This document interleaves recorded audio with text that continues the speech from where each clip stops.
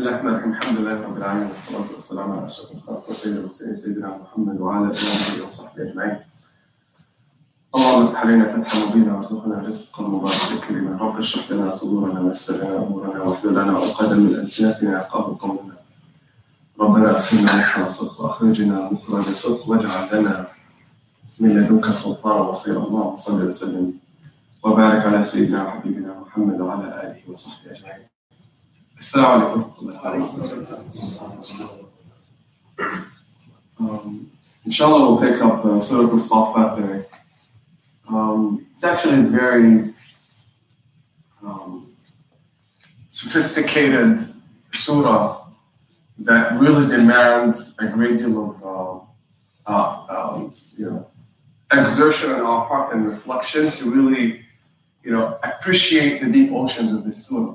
So it's actually a very challenging surah because of the incredible richness of it and the depths to which you can go when you really use your mind and your heart to really extract the deep lessons of it. It's a surah that comes right after Surah Yasin. And in Surah Yasin, if you remember at the very beginning, Allah Azza wa Jal took an oath. Yasin wal Qur'an al-Hakim. He took an oath by the Qur'an that the Prophet ﷺ is God sent. And the oath that Allah took in Surah Yasin spoke of the Qur'an as what? What was the attribute, the key attribute that Allah highlighted as belonging to the Qur'an? Hikmah. That this Qur'an will teach you, will convey wisdom. Not wisdom, divine wisdom from Allah Azza wa Jal Himself. It's an attribute of Allah Azza wa Jal Himself. Within this surah, we'll see manifestations of this incredible hikmah of Allah Azza wa Jal. How Allah teaches is amazing. How Allah teaches is amazing. We oftentimes associate learning and teaching by reading a book, listening to a teacher. Allah's book, the teacher, who is Allah ultimately. Allah is the teacher. Even one of His names is Rashid, the one who shows, who guides, and who enlightens, and Hadi. He employs everything in the heavens and the earth to teach us and impart this wisdom to us. But it demands someone who is open to this journey of learning with Allah Azza wa Jalla. In the name of Allah, Bismillah. Right? And once you contemplate the signs that Allah introduces to you, He'll take you to these deep oceans, the bottomless oceans of infinite wisdom, that you can walk around in this journey of Allah Azza wa Jalla with His book and within creation and extract and derive unimaginable hikmah and lessons. And here's one of those surah. Within each word you'll find, subhanAllah, is an ocean. Just as the rest of the Qur'an, but subhanAllah, this surah really can touch you deeply about what? Now, I'm going to summarize the theme and you'll think, oh, this is a theme that I've heard before. But wait until you see how Allah conveys this theme in this surah. This is a surah that came in the Meccan period before the triumph of Prophet Muhammad ﷺ took place. And it's going to deliver a powerful prophecy to the Prophet ﷺ, which actually in itself bears witness to the truth of Allah. Remember also in Surah Yasin that Allah said that this book is revealed from Al-Aziz Ar-Rahim, from the uniquely powerful, mighty, and the merciful. It came to deliver this firm message, gentle, merciful, but also firm message, and make definitive statements, firm statements about the future, and convey the strength that no ordinary man can convey. How would a Prophet ﷺ who's so weak in Medina, in Mecca, he is so weak. He's a minority. How does he stand up with such firmness, such confidence, such resoluteness, and deliver powerful, mighty verses that speak of very intense, first of all, consequences and fate for those who are rebelling against Allah Azza wa Jalla, that speaks of prophecies that came true? How did this man who lived for 40 years as an ordinary man, yes, noble, yes, trustworthy, rise to make such definitive, powerful, firm statements? No one could have done this except Allah, and it's evident that there is a hand behind it. that is conveying this. So Allah says, Al-Aziz, the one who is really mighty. So within this surah, we're going to find this might evident, signs of the might of Allah Azza wa Jal. Allah will speak of His own nature. In fact, the very end of the surah contains few verses that we've all heard, subhanallah, at the end of du'as, and we're actually supposed to say them at the end of gatherings, in which Allah Azza wa Jal says in the last few verses, and you need to memorize them. Subhana rabbika rabbil izzati amma yasifun wa salamun ala al-mursalin walhamdulillahi rabbil alamin. What does Allah say? At the end of the verse, I'm starting out from the end, because it really sums up the surah. Allah says, Subhana rabbika. I know that we don't really appreciate this expression, Subhana. We'll talk about it shortly. But Subhana rabbika, flawless is Allah, perfected is Allah. Allah's perfect, flawless. And He's asking us to declare this. This is really the summary of the message of Islam. To really not only know that Allah is one, but really appreciate His perfection and flawlessness. That we don't attribute any deficiency to Allah, any human characteristics, any poor judgments. He's perfect. He's above. He's above. He's infinitely above any thought and conception we have of Him. No matter what we think about Allah, it's still imagination. It's not real. Let alone now attributing condescending, derogatory attributes. Just as some people who have said God has daughters, and they're the angels. And this surah that He referring to the angels. Oh, how awful of an attribution to Allah. So Allah says, Subhana Rabbika, perfected or perfect is your Lord, your nurture, Rabbil Izzah, the Lord, the God of Izzah, of might and dignity, nobility, Amma Yasifun, above everything they attribute to Him. Wa salamun ala al-mursaleen, peace be upon His messengers. Walhamdu lillahi rabbil alamin. And indeed, full gratitude and full praise belongs to Allah Azza wa Jal. Wa salamun ala alhamdulillahi rabbil alamin, the nurturer and the Lord of the worlds. These two statements sum up, first of all, faith and our understanding of Allah. SubhanAllah, I'm declaring He's perfect, and not only am I declaring His perfection, I'm so aware of it as a servant of Allah that I'm adoring Him. Because I see His perfect beauty, His perfect power, His perfect mercy, that I'm compelled in my heart to what? Adore Him. When you appreciate something, when you adore its qualities, you start to what? Praise it. That's why they're interconnected. SubhanAllah, alhamdulillah, are very interconnected. And they're really supposed to make us reflect. Allah puts them at the end of the surah. So the Prophet ﷺ said in a beautiful hadith about this very thing, that indeed من أراد أن ينال الأجر بالمغفرة يوم القيامة فليتلو أواخر السورة في آخر المجلس أواخر سورة الصفات. Whoever desires forgiveness of Allah, whoever desires the forgiveness of Allah on the day of judgment, let him or she recite the end of Surah As-Saffat after every gathering. So actually when we gather, when you have a conversation with someone, if we're really trying to comply with the heavenly order, if we're really trying to align ourselves and harmonize ourselves with the will of Allah, and be among His best servants who are aware of Allah, we actually should say these three verses, or we're encouraged to say these three verses at the end of every gap. What is, again, the statement?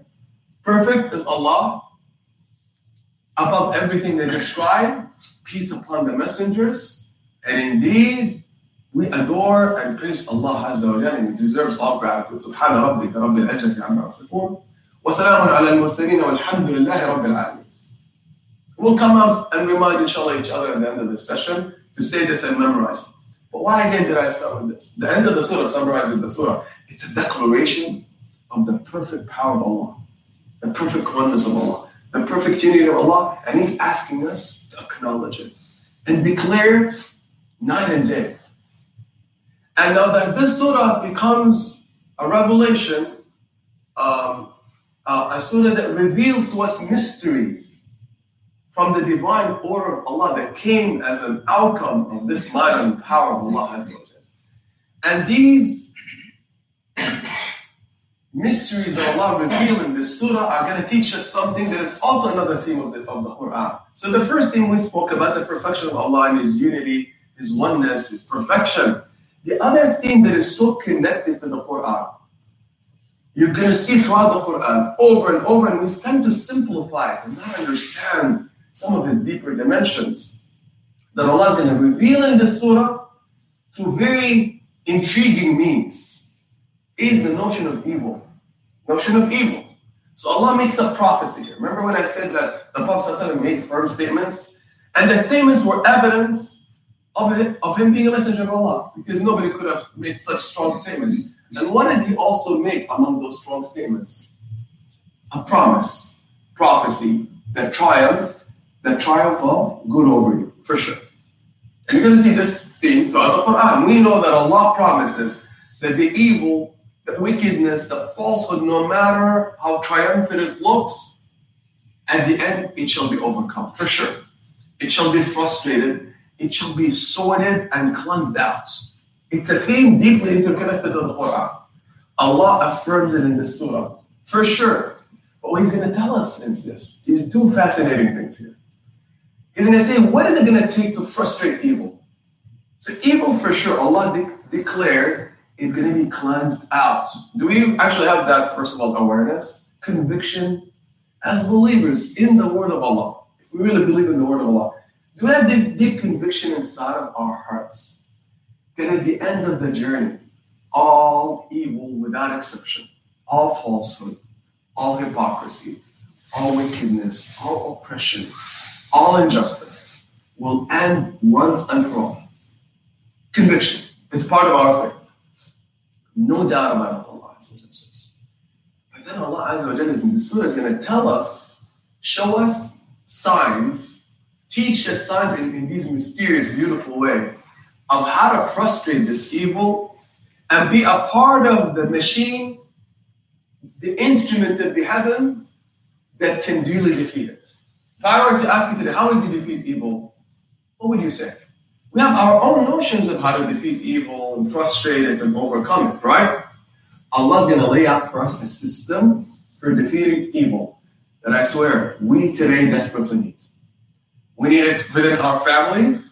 We need it within our community. We need it as an ummah. We need this surah so much because it presents the perfect strategy, heavenly divine strategy, right? System, in fact. Perfect, complete system for defeating evil. SubhanAllah. And Allah guarantees it. So it's not just a surah that merely makes a prophecy that, oh, don't worry, Allah is going to take care of all of this. Sure. No, Allah is going to be super detailed in the surah, but not by telling you 1, 2, 3. He wants you to use your mind and extract these deep lessons. That's why it becomes a very special, indeed, surah. Another thing connected to this notion of evil, see, Allah Azza wa Jalla is going to also tell us that here's the system, here are the tools that you really need to defeat and overcome evil that you witness and observe in your life and throughout history. Here's how it's going to happen. He's going to also invite us within this argument, within this very same argument, to say who are really those who serve as the soldiers of the heavens. As the what? The instruments and the soldiers of the heavens that are part of this unified system, perfect heavenly order, who are really interested in overcoming this. It's actually an invitation. This surah is a powerful invitation to belong to this very special company, heavenly company of creation. And it's not just humans. We're going to see that. They're not just humans. Who work constantly, night and day, to overcome that evil. As part of the divine, unified plan of Allah. So it turns out that it's Allah's plan, perfect system, perfect purpose, right, to defeat evil. Allah could say to the thing, be, and it is. We've seen that. We need to understand this as Muslims because sometimes we come up with ridiculous judgments and statements about Allah. Allah says at the end of Surah Yasin, interconnected surahs, right? إِنَّمَا أَمْرُهُ إِذَا أَرَادَ شَيْئًا فَيَقُولُ لَهُ كُن فَيَكُونُ. When Allah wants something, when He wills something, done. Done. No time. Allah sits above time. Right? So, all what we do in our lives is just witness the manifestations of Allah's will. But how does Allah manifest His will? It's not just in a blink of an eye, otherwise life is over, right? In this realm of time and space, He created means and instruments to execute this will, to execute the divine order of Allah, right? The plan of Allah takes place over time in our realm, even though it was what? Kun. This kun of Allah, right? These two letters of Allah, when He wills something, it's done. In our creation, it takes place like over time, like a movie playing out. See, all the movies contained in what? One little tape, right? Right? Nothing. But when you play it, how does it play? 2 hours, 3 hours. You say, well, it's right there. It's bits of information contained within a reel. And now with digital media, right? You can put it in a little tiny chip. All that is in this tiny, it's already happened, it's done. But when you plug it into the system, it plays out as a what? As a full documentary movie. Think of life that way. We think Allah's waiting to execute orders. We're waiting for Allah to defeat evil. Done. It's all done. We're just living the manifestation and the playing out of Allah's deed. Cool. Can you imagine that? And then within this system of creation, Allah presented to us created means, angels, clouds, earth, humans, to carry out this very kun, to make it play out. And we're witnessing it and we're living it. Otherwise, it's what? A dot, less than a dot to Allah, and it's already happened. Done. Allah has no future. So we're going to now see how Allah Azza wa Jal executes, creates this system even within the heavens for us to learn lessons from, to know how to overcome this evil, and to be assured by Allah in this very surah, it's done. That evil is out. It's defeated. It's expired. But now the invitation to you and me is, can you now follow the divine order to be able to be among those, to belong to that company of people who are really in the process, who are honored and ennobled in this mission of overcoming evil and what? Promoting the heavens, the kingdom of the heavens. That's a special invitation. How does Allah begin this surah? Allah begins it again by an oath, just as He started Surah Yasin. Yasin, wal Qur'an al-Hakim. Here He's going to take an oath by something. And every single time we learned this rule last time. Every single time Allah takes an oath, pay attention to the object of the oath. The thing He's swearing by is your teacher. Make sense? Okay. Before we explain this oath. As-Saffat, As-Saffat. Let me just translate it quickly. And then I'll make a comment again about oaths because it's very important for you to understand. As-Saffat, As-Saffat. الزاجرات زجرا التاليات ذكرا إن إلهكم لواحد رب السماوات والأرض وما بينهما ورب المشارق. Allah says this. The ones that arrange themselves in ranks. By the ones, it has now multiple translations, that scold with intense scolding, or that check and hold in restraint. Whatever that is, right? Then, continue to describe the same thing. The same thing. فَالتَّالِيَاتِ ذِكْرًا, the ones who recite the remembrances. So 3 things, qualities of one thing that Allah is describing, and He's taking an oath by this, and He's telling your mind and my mind to think about these things. You're going to learn, have an infinite encyclopedia of knowledge from these 3 things that Allah swore by. Or these 3 qualities of one thing that Allah swore by. And then He says, now by these things that I just took an oath by, what's the statement? What's the claim? What's the truth that the one taking the oath is seeking to assert? What is it? I swear that I went to the gym yesterday, right? What is that thing that you're trying to prove? Inna ilahakum lawahid. That indeed Allah is one. That He is Rabb, the Lord, the nurturer of the heavens and the earth, and what is in between them, and the Lord of the Easts. Now here's what's interesting about this. Again, if you remember what we said in Surah Yasin. When I, a human being, make an oath, I want to make you believe me. So I'm making an allegation, a claim, and I want you to really believe it, but I don't have You're not believing me. I don't have proof for you. I'm going to think of proof, and you're like, you didn't do that. I didn't lift 300 pounds. You're like, somebody saw me. They're like, they're liars. And what do you say next? As a Muslim, you're hoping that they believe, at least to be a believer, you say, Wallahi. Wallahi, and then you like put more emotion to Wallahi, I lifted 300 pounds. I'm like, all right, like maybe you're lying, but you invoked Allah. You know the implications of that? We cannot swear by Allah and lie. Like, this is not a joke. Not a joke. That's why when you sometimes ask people who really understand the seriousness of this, they're like, no, I'm not swearing. Right? Because they know it's not a joke. Once you took that oath and you know that you're lying, you're in deep trouble with Allah. You just involved his name in something, an empty allegation. Wow. And then, think about the consequences of this. If I swear by Allah and I'm lying intentionally, what are you going to think now every single time you hear the oath of Allah? That's not real. We start to belittle the oath. We say night and day over nothing.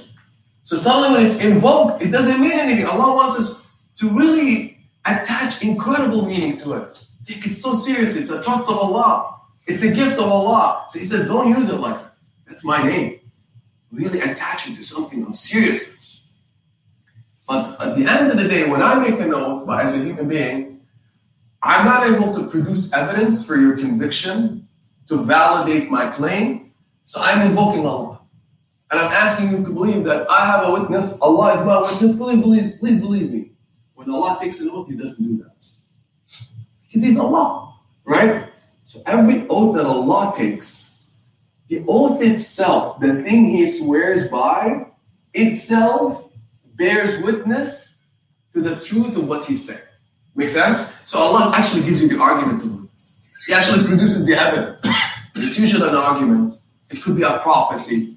It could be a sign that teaches you, it actually points you to the subject of the oath. Make sense? So as if I'm saying, I swear by Allah that I've lifted the 300 pounds, and now suddenly I show you huge muscles you didn't see last week. You're like, you did lift the 300 pounds, right? Because I'm like, yeah. So I'm swearing by Allah, but I'm also producing the evidence. See this muscle? Was it there last week? You're like, no, I've been working out, and I'm lifting more weights. I produce the evidence, the argument. You cannot negate that unless you want to not see. Every single time Allah takes an oath, He does that. He doesn't leave us wandering in the dark. No, the oath itself. Now, what is He swearing? That's what's fascinating.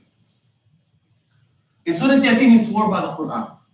He says, if you look at this Qur'an, the power of this Qur'an, the impact of this Qur'an, you're going to derive what conclusion? That indeed the Prophet ﷺ is God sent. He cannot produce this. Just reflect on the impact of this Qur'an on the people that it touched. Impossible that a human being came up with this. So He's already arguing with you, presenting you, the argument that indeed the Prophet ﷺ is God sent. And He shows us how. He gives us the evidence. Here He says, the ones that arrange themselves in rank, the ones that scold and restrain and hold something in check, and the ones that recite the remembrances of Allah. He's taken an oath by them, so He's telling you what? Based on what I just shared with you, that this thing that I swore by bears evidence to what? That indeed Allah is one. So what is He talking about then? So that we can reflect further and really see that these things are evidences that Allah is one. As He's the nurturer, not only one, the nurturer and the Lord of the heavens and the earth. The evidence is in these things. What are they, Allah? So the commentators have said, this could refer to a number of things. These things that arrange themselves in rank, these things that are so serious and intense, they hold themselves in check, restrain themselves, and they restrain something else and scold it. That's their mission. And also another attribute of this creation of Allah is that it constantly recites the remembrance of Allah to itself and other creation.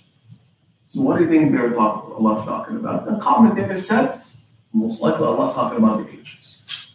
Some said about the wind, some actually said about human beings. But the majority of scholars have said this is a reference to the angels of Allah. So Allah's swearing by His angels, as a creation. And he's telling you, if you really understand angels, and remember how Allah created means to execute His commands? Angels are among that creation that executes the commands of Allah. Not that He needs them, but Allah is a creator. And part of being the creator, Al-Khaliq, is to create. Allah is constantly creating. Constantly creating. He needs to create constantly because He's Allah. Otherwise, how is He God if He's not creating? Right? A part of His creation is this perfect order, assembly of the angels that He swears by. And He says, if you learn anything about how the angels work, and the evidence of that is in front of you, right? I mean, you don't see them, but this creation, and He's assuring us of this, is being carried out by the commands of Allah through the service of the angels. That, as we understand, they drive the wind, they bring down the rain, they protect and guard the human being, they record our deeds. As Allah need all of this, He could do everything with code, right? He doesn't need that, but it's part of Allah creating and using means to execute His order. So what does He describe Him as doing? Here are the three qualities, and they're incredibly amazing.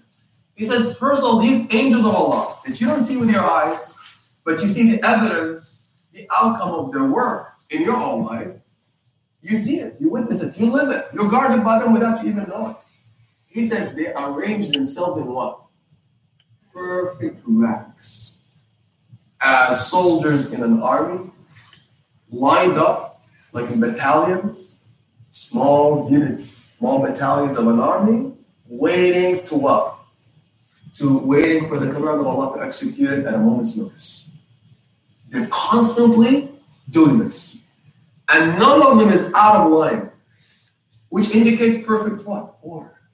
Perfect cohesion. Perfect what? Also said, there's another word that we bring into this kind of whenever we speak or reflect upon, order and cohesion, we think of another word that is essential, discipline, right? They're so disciplined because Allah made them as such. Angels are part of the divine order. They're part of the heaven, isn't it true? The high assembly, al-mala al-a'la. Allah describes them as the exalted assembly of the heavens. So He's giving us a glimpse into what? Pay attention to this. It's a very important theme of the surah. Allah in the surah is giving us a glimpse, a view into a world we cannot see with our eyes. And He's describing to us how it looks. Why is that important? Our souls come from the heavens. Is this realm that we're in, this world, temporary or permanent? Temporary. So what is the real realm? Is this the real realm? Allah says no, it's actually this the hayat al-dunya, it's called the lower life, is not the life. He actually says it's not the life. That the abode of the next world, the heavenly world, is the life. So when we want to learn about life, what should we pay attention to? What prosperity is, what joy is, what success is, how to really live life. We shouldn't be looking at this life. We should be looking at the perfect life there. The perfect order, the perfect assembly, and see what really the ultimate good is. It's all captured in the heavens. So the heavens themselves, even when we think of heavens, we think of purity, goodness, and all these things, right? So Allah's telling us, I'm giving you a view into the heavens and how they work, and the creation of the heavens and how they work, because they capture the perfect definition of goodness, beauty, order, design, and they're also going to teach you how to cleanse the system. Because the world of Allah is clean. It's very holy. Is there evil in the heavens? There's no evil whatsoever. It's constantly repellent. It cannot even find a foothold in the heavens, like an square inch foothold in the heavens, or even breathe in the heavens. It's ejected automatically. That's the divine order of Allah Azza wa Jal. So this is actually good news. Allah's telling us, by the way, evil is foreign. Evil is not part of the what? The natural order. Evil, even our tendencies, wicked tendencies, is not natural. It's deviant. When we say deviant, it means it's not natural. It's getting off the path. That's really what it means, right? You have your natural fitrah, right? The natural inclinations that are really coming from the heavens. You're endowed with these beautiful qualities from the heavens. then we decide out of our will. Allah gave us this will. He gave us this will to choose. We can choose to belong to the heavens in our choices. Or we can choose to what? Lower ourselves from the heavens. When Adam alayhi salam was distracted by that one tree, he made a choice. And Allah taught us what happened. He was ejected from where? You cannot exist in the heavens of Allah and go against the commands of Allah. So he's teaching us, he taught him and taught all of us. Allah says, listen. He's saying, listen, in the heavens, there is no such thing as disobedience. There's no such thing as evil. There's no such thing as wickedness. He's just teaching us a lesson how with one thought, a whisper, which was triggered by a whisper from the shaitan, Allah allowed it to happen to teach us a lesson. And Adam ended up eating from the tree he wasn't supposed to eat from. That one happened. And he wasn't evil, right? He was well-intentioned. He just was misled and misled himself, him and Hawa. And they ate from the tree, but as a consequence, thrown out of hands. Lost it completely. And now he has to undertake a journey to get back. How do you think you get back? By realigning yourself with what? The natural order of the heavens. The natural conduct of the heavens. So who's going to now teach us about this? Allah. Through what example? Angels. And He is now going to show us how this evil is overcome, is frustrated by the behavior of the angels. So He's telling us who should be your teacher now. The angels should teach us what? How to frustrate evil. So all of us discuss these issues, right? How do you overcome evil? Allah in this surah is telling you, look at that, pay attention to the angels and how Allah made them and how they work, and you're going to learn incredible lessons from the angels, not only about the divine order and the perfect system of the heavens, but also about how to live your life and be connected to the heavens and really frustrate evil. You can now start belonging to that special army and the special company of the servants of Allah, whose mission, as used by Allah, is to overcome evil. What an honorable opportunity, and now we have an opportunity to learn. So what is the first quality? He said essential. See, he says these angels that I created, they're busy night and day. We know they're worshiping Allah, right? But you also know about the angels that they have different functions and missions. Isn't it true? We gave a few examples of what these angels do. Who's the highest angel? Jibreel alayhi salam. Do you think he's also somebody who drives wind and this? No, his chief function is what? Deliver revelation. That's it. That's it. So they're clearly assigned different missions. They're not all doing the same thing. There is among the highest company of Allah, the highest of angels that carry the throne of Allah. So Allah says, no matter what, all the angels of Allah are what? Saffati. They're all arranged in ranks, in perfect order. No division amongst them. They're all like, your heels on the line. Their heels are on the line, all around the clock. That's an incredible lesson from Allah. He's saying, pay attention to how they conduct themselves, because that's part of the essential requirements for these angels to be able to do what? Carry out the order of Allah and do what? Defeat evil.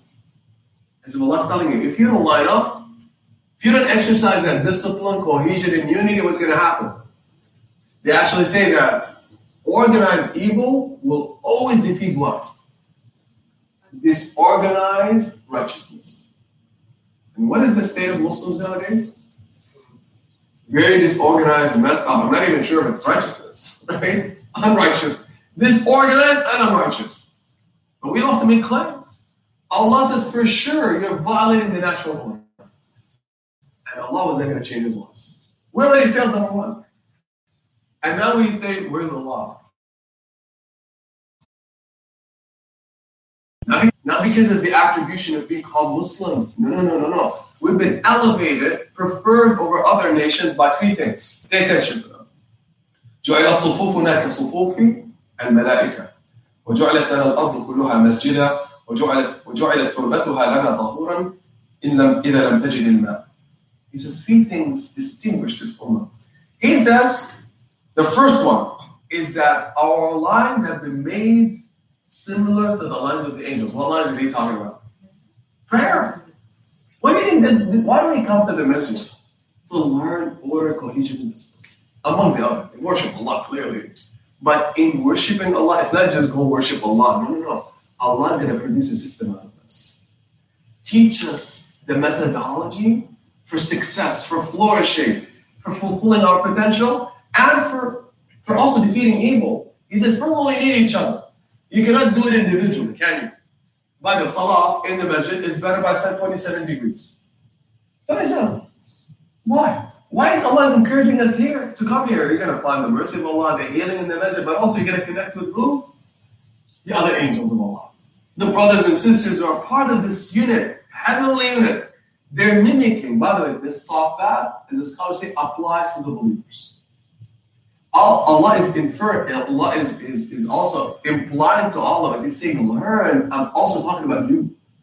He's not only just talking about the angels. This description also applies to the believer, and the word of Prophet Muhammad ﷺ confirms it. He says, we've been made better than other nations. We've been made better by other nations by the lines that Allah gave us on this earth to pray with, to worship, and they are like the lines of the angels. Can you imagine? Whenever we stand up to pray, Allah's asking you to think of the angels. He's saying, we now line up in ranks, in unity, in cohesion, exactly like the angels were in there. How many of us think about this? How many times do we have to say, please put your heels on one? What does the Prophet say? What else does he say? And how often we just not consider that important? Allah says, when somebody is not online, you just messed up the natural order. And now you have lessened your chances of what?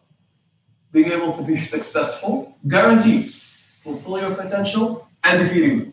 It starts here, it starts in the lines. And the Prophet says the second thing we've been preferred with is that all of earth has been made into a masjid for us. That's a blessing, by the way. Other tradition, faiths, and religions don't have that. They can't just pray anywhere. The formal prayer is Muslim, no matter where you are, except something that is dirty, been impurified, has impurity on it. That's it. Clean it and pray. That's amazing. All the dust of this earth is valid space for me to pray. Yep. No matter where it is, except unclean places. That's it. But if you clean it, then it's valid for you to pray there. Why we take it for granted? What a blessing of Allah that He made all earth a masjid for you to be. These are just the formal place, the formal houses of Allah. Otherwise, it's a big house of Allah. Wow, anywhere? Yeah, it's like you're the angels of Allah on this earth, right? And you bring honor to it by putting your head on the ground because that's the ground of Allah. Do it anywhere. It's okay. And the third is that the Prophet ﷺ said the third attribute that Allah has given us that elevates us is that the dust of this earth, right, is pure for you to make your wudu with and clean with. Wow. If you haven't found water, so don't choose. All this is the creation of Allah. Use it to even serve Allah and remember. Now, the Prophet ﷺ said, speaking of this lining up and the importance of lining up, he says to the companions and all of us, he was looking at them when the salah was there. He's like, wouldn't you line up like the angels line up in front of Allah? Can you imagine that's how they line up in front of Allah? Perfect order, perfect lines. And then they said, the companions said to the Prophet, and how did the angels line up in front of Allah? He said, they line up in lines, they complete the first line first, right? Without a gap between their shoulders, clearly, right? The shoulders of angels are not like our shoulders, but they're not leaving spaces. And then he says, they complete the first lines first, and then they leave no space between. They're like saf marsus, like packed together. No gaps whatsoever to ensure that unity. Remember, this one is about unity, right? Allah created diverse creation. Whenever we're scattered, we're going against the unity. Whenever we line up, what happens? It's called unity, isn't it? Wow. It is unified, will surely defeat. Will surely overcome, but it's still temporary because at the end, Allah will defeat us. But He says it's not going to be through you. It's not going to be through me. And the Prophet ﷺ further says, whenever he is on the salah, it's called, establish the lines. وَحَاذُوا بَيْنَ الْمَنَاكِبِ. Here it is. Like, bring your shoulders close to each other. Touch them, right? وَسُدُّوا الْخَلَلِ. And make sure you don't create any kind of misalignment. Any defect in the line. He used to go around the line making sure that everyone is perfectly lined up. He will do this on the battlefield, but where did it start? In the masjid. If they're not used to it in the masjid, how are they going to do it outside? In anything. So this is not just applicable to the battlefield, in anything in the world, in any operation of life. Think of businesses, think of building a community, think of families that are successful are which ones? Unity. They're unified. They love each other, they care for each other, they're there for each other, they're successful. Families that are scattered, we know the deal, we experience it, right? All of us. We know what happens. Even when one or two individuals are out of line, the disorder it creates. Allah says, here's one incredible lesson of Surah As-Saffat. And the surah is entitled by it. Now, Allah describes further these angels. And by implication, the believers. He says they have to fulfill the second attribute. And this is again an attribute of the angels in the heavens and part of the perfect system. He says, فَالزَّاجِرَاتِ زَجْرًا. They scold with intense scolding, but it also means zajr is also to hold someone in restraint. So the scholars commented on this and they said it implies they're holding themselves in check. Checking what? Themselves. Constantly vigilant about their own what? Desires, passions. Now the angels don't have that. But the angels have the ability to scold something that they find repellent, right? Out of line, which is what? Evil or falsehood. So Allah uses them to do what? To defeat evil. And there, when Allah speaks of bringing His intention on the previous nations that have lived on this earth, and they were blasted with a blast, or the loud noise, or the ground underneath them was elevated and raised, and then kind of flipped on them. Who was doing all of that? Well, it's ultimately Allah, but who did He use? His angels. Very simple. So He says these are the ones that scolding the evil, but also hold themselves in check, and they're constantly checking themselves, right? Because if we ever become slaves of our own passions, we're done. Allah says learn from them. They're really interested in frustrating evil. They're like vigilant against evil. They're not saying it's none of my business. Of course, in a matter that Allah equipped them with, according to the abilities that Allah gave them, right? This is their mission. So Allah is asking all of us as Muslims. He says, pay attention to the prophets of Allah. What have the prophets done? They're constantly inviting people to the good, illuminating their lives, but they're also doing what? In a wise way. In a wise way, seeking to eliminate what? Falsehood and corruption. Not by just saying, hey, end this corruption. No, it was hard work to eliminate corruption, deviance, and evil. He says, whoever wants to belong to this heavenly order that rejects evil has to promote this effort of what? That they're deeply inside concerned about evil, concerned about injustice, about oppression, about corruption. And he's saying, whoever performs that is among the servants of Allah, the soldiers of Allah on this earth. And he's saying, learn from the angels and learn from who? Also the servants of Allah, the messengers of Allah. Look at their lives, and it was all about combating falsehood and evil. Third quality. What do you think it is? That is essential for someone to be able to frustrate and defeat evil and to belong to the heavens of Allah. Right? That this is a quality that qualifies someone to belong in this special company. The third quality is وَالتَّالِيَاتِ ذِكْرًا. He says those very angels, while doing all of this work, while they're lining up waiting for the command of Allah, while they're seeking to execute the commands of Allah to inflict that punishment of evil and oppression, they're doing what? Are they forgetting Allah? They're busy doing what? Dhikr of Allah. Are they saying just as long as I'm doing it? SubhanAllah, alhamdulillah. And we know from the hadith of the Prophet ﷺ, they make dhikr of Allah around the clock. Never, ever, ever tiring from it.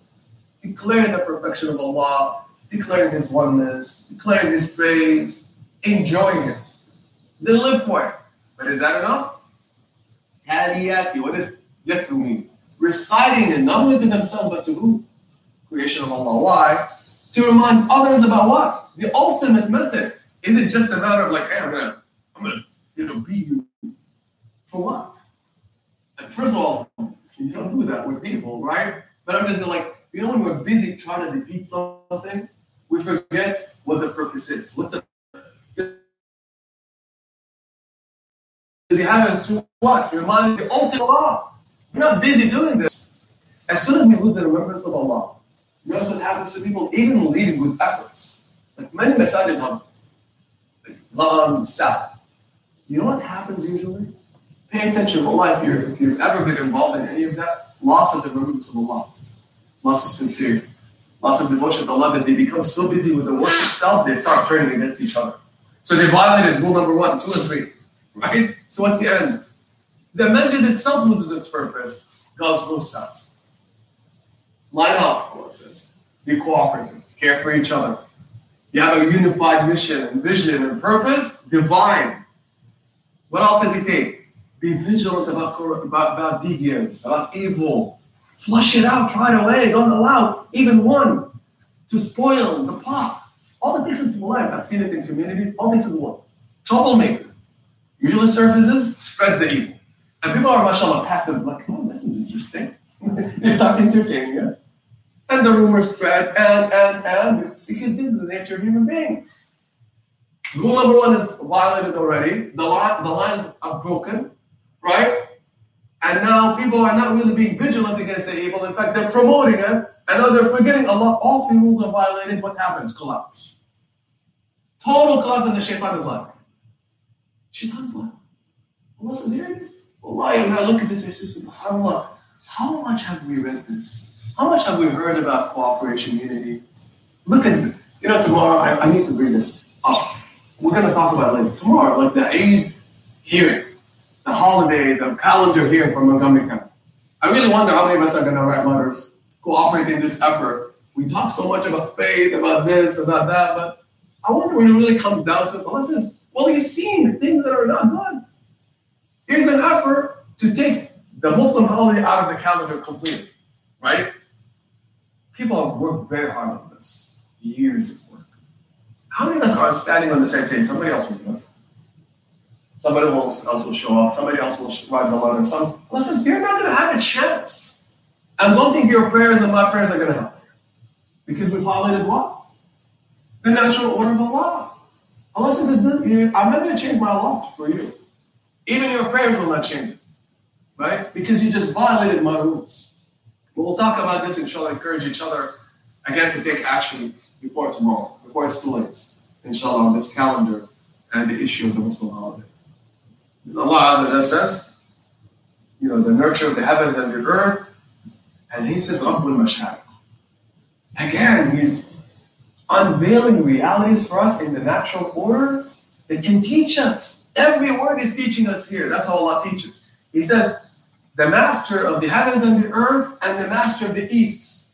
Not east, one east. Easts. Guys, Allah, again, are there random statements in the Quran? Nothing is random. So Allah is inviting your eyes and my eyes and our minds and our hearts to look where? Towards the east. What do you learn from the east? This is also a prophecy. But when Allah spoke of the angels, them lining up, them scolding, them holding themselves in check, them holding evil in check, constantly surrounding that evil, He's also making a prophecy. What is the prophecy? That evil that the Prophet ﷺ was facing, the falsehoods, the wickedness of Mecca, is going to be what? Is going to expire. Did it happen? Absolutely. Absolutely. So Allah is delivering a powerful prophecy in this surah that indeed the Prophet ﷺ could not have made. How would you be like surrounded on the ground with somebody, their foot on top of you, like, I'm going to beat you, right? But I have my foot on your neck. SubhanAllah, it's a metaphor. Can you imagine? It's impossible for the Prophet to have made such powerful statements, but it's a prophecy of Allah and it got fulfilled. It can only come from the power of Allah, which in itself tells you there is a hand behind the Prophet. That's why it's an evidence. The very prophecy is evidence of the presence of Allah. Make sense? And Allah is saying, look at throughout history what has happened to evil. No matter how long it lived, these people were taken out. Evil people. He's saying, isn't that enough proof for you to believe my assertion that Allah is one and He's behind everything and it's perfect? By the way, you notice it always works the same way? Always works the same way, regardless of the causes. They live their lives, summed up in few words, and then they're finished off. No matter how how different the lives they've lived, these evil people. It doesn't matter. They're at the end, one word, finished off. Allah says, don't you see unity in that? Unified purpose, unified plan. It really all points you to the one. How come throughout history you look at these patterns and they're all the same? It points to what? The origin is one. Wallahi, it's all about La ilaha illallah. La ilaha illallah is not just arrived at by just looking at a tree. Reflecting on patterns, no matter how multiplied they look, they all converge to the one. La ilaha illallah. So the patterns, the historical patterns and everything we see around, the only ones that see chaos are really those who don't see Allah. The believer actually doesn't see chaos. Well, chaos created by human beings, but it's everything in creation is perfect. And that's why he's saying, look at the heavens. The heavens eject evil. By the way, you see, again, evil doesn't belong to the heavens. Good news for us. There's a time in which we're going to see no evil whatsoever. And we have to just now subscribe to this mission so we can fit into the natural order in the next world. And Allah, I'm going to say, highlight this very important thing before I speak of the East. He's saying, also as part of that initial description of the angels, he's actually saying, your ability to subscribe to these three qualities determines how far or close you are from what? The heavens. Make sense? Like, how do I know how close I am to the heavens? Right? Whether I belong. Allah says, look at how close you are or far from these three qualities. You're judged as an individual, but also you're judged as a community. Look, you tell me, do you remember Allah a lot? Do you recite the remembrance of Allah to others? To help guide them, illuminate their lives? Do you line up in ranks all the time? Put aside the differences? Do you also stand up firm in pushing back against falsehood and evil in your life, individually, but also in the larger kind of reality of life? Are we interested in that? He says, how close or far you are determines how close you are to the kingdom of Allah. And also your rank in the next world, which is the kingdom of Allah. Make sense? So now he's making another also prophecy. Rabbu. It's a very simple expression you might say, like, how is that a prophecy? He says, the Lord of the East. Wow, how powerful is the teaching of Allah. Master of the East, and that's it. Like, what do you derive from that? Why East, not West? You might think, okay, Allah is referring to the places from which the sun rises. Okay, that's a little initial interpretation. Is it true? How many of us stop there? Allah says, no, pause, think. What does light mean to you? Well, light comes out in the morning, it's darkness. There's a lot of darkness. Ray of light comes out, puts it out, puts all of it out, dispels it. Light of Allah is guidance. No matter how pervasive evil is, what happens to it? When the light of Allah shines, dispels it. Now, in winter and summer, does the sun come out from the same place? Actually, it's us rotating, right? But, okay, let's follow the language, the common language. Where does the sun rise from? One spot? The light emerges from multiple spots. So Allah says beautifully, east. Now, even though it rises from multiple places, the light is the source one or two? One sun. SubhanAllah, beautiful lesson. Allah says, don't be fooled by multiplicity. No matter how many rays of light you see, it's one. La ilaha illallah. Now another, right? And this is also a very important lesson about also illumination. Like he's saying, who's part of that illumination and who's overcome by darkness? And people need light. We spoke about it in the khutbah, moons and suns in their lives, no matter how pervasive the darkness is. They're living in darkness. We're living in darkness. We need rays of light. And Allah says there are those who serve as the light coming out of that east that sends that hope. And it's going to happen through subscribing to the three qualities. That's what brings strength, hope, healing. And once it appears, what happens to darkness? Light runs away. When it sees these ranks, this unity, this cooperation, this goodness, right? And calling to something more beautiful and living it, it doesn't have a chance. No matter how long it lives, but it requires patience. This formula requires a lot of what? Patience. Eventually, the darkness is extinguished. But then you say, Rabbul Mashar, what else can I learn from that expression? It's actually a prophecy. What do you mean, prophecy? What do you think? Allah is made of prophecy in two words, a master of the East. Where did Islam spread? Early on, after Arabia. It went east or west? It's actually went east. Allah is declaring it with master of the East. He's like, look east, that's going to open. The darkness there is going to be gone. SubhanAllah, Islam spread first east, and then Western conquest happened with later in history. Wow. Prophecy? Could Prophet Muhammad have said that? But notice the intelligence that he demanded. He didn't say it explicitly. He's demanding what? Our minds and hearts to read it. That's why this book is amazing. When you engage it, you open your heart to it, it's an infinite ocean. This Rabbul Mashariq is an infinite ocean. Allah knows. If you look further, Allah knows what you'll derive. Each expression and word in the Qur'an is an infinite, bottomless ocean. Wow. See how it is for the intelligent mind and the intelligent heart? It is really seeking to learn and grow and heal. Now Allah says next thing, something amazing about the heavens. He says, just to show you the natural order of the heavens, he says, إِنَّ زَيَّنَّا السَّمَاءَ الدُّنْيَا بِزِينَةٍ الْكَوَاكِبَ وَحِفْظًا مِنْ كُلِّ شَيْطَانٍ مَارِدٍ لَا يَسْمَعُونَ إِلَى الْمَلَإِ الْأَعْلَى وَيَقْذَفُونَ مِنْ كُلِّ جَانِبٍ دُحُورًا وَلَهُمْ عَذَابٌ وَاصِبٌ. He says, you know these heavens? We've adorned the lower heaven with stars. Again, you look and you say stars.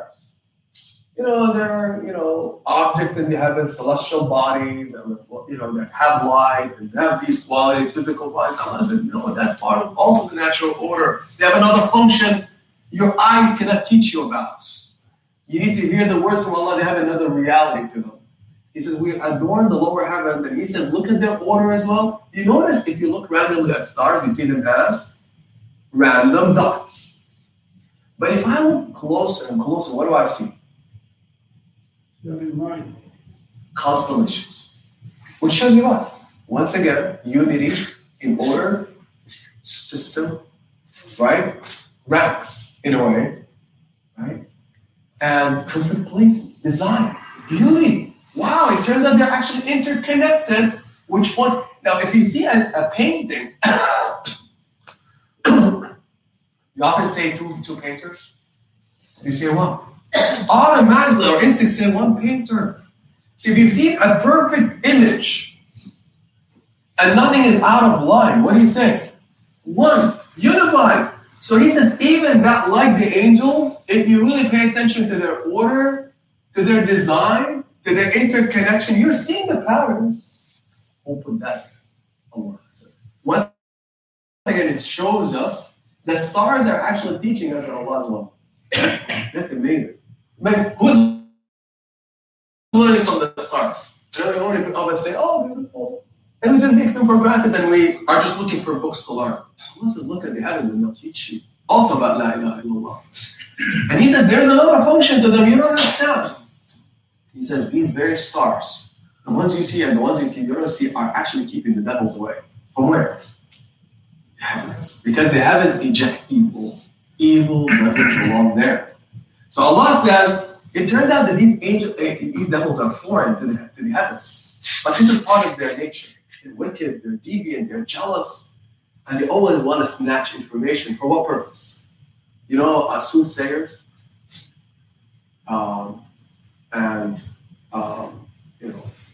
all the people who use spirits on earth and this and that to come up with information about the future, right? Fortune tellers, soothsayers, right? What is that business about? What's the purpose of it? To make people believe that you have some divine powers, right? And for them to come and pay you money. Really, that's why people do it. So it's ultimately misleading people. Are they really delivering any accurate information about the picture is zero? And it's all by accident. Allah says that's the nature of evil. No one has access to the divine knowledge and the heavens except Allah Azza wa Jal. And then He permits the angels to learn few things about His will. That's it. That's the system up there. It says these devils, wicked devils, they're constantly seeking to eavesdrop, to grab something and take it back to earth to mislead creation. Again, falsehood. But Allah says it's so perfect up there. It is so unified purpose of Allah and His design plan. He perfected the system and there are outside barriers like fortresses, constantly doing what? To devils that attempt to eavesdrop. Like He calls it piercing flames sent upon them to chase them out. Constantly pursuing them. They cannot get a thing. Get nowhere near. SubhanAllah. You notice whenever you go up, gravity pulls you down. If you're gonna like if you're ever kind of imagine how hard it is to get close to the heavens, right? Moving away from Earth pulls you back. Getting to the moon is hard. Getting to Mars, right now they're talking about people on Mars. Can you imagine just getting close to the heavens? SubhanAllah, like wow. These stealthy, evil, jealous, wicked devils are constantly trying to do this, but they have no chance of success whatsoever, which again teaches us something about the divine order.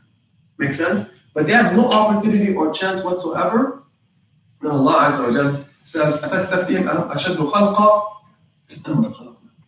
so ask them, those who argue about Allah and His oneness, He's saying, aren't you seeing all that as evidence of Allah?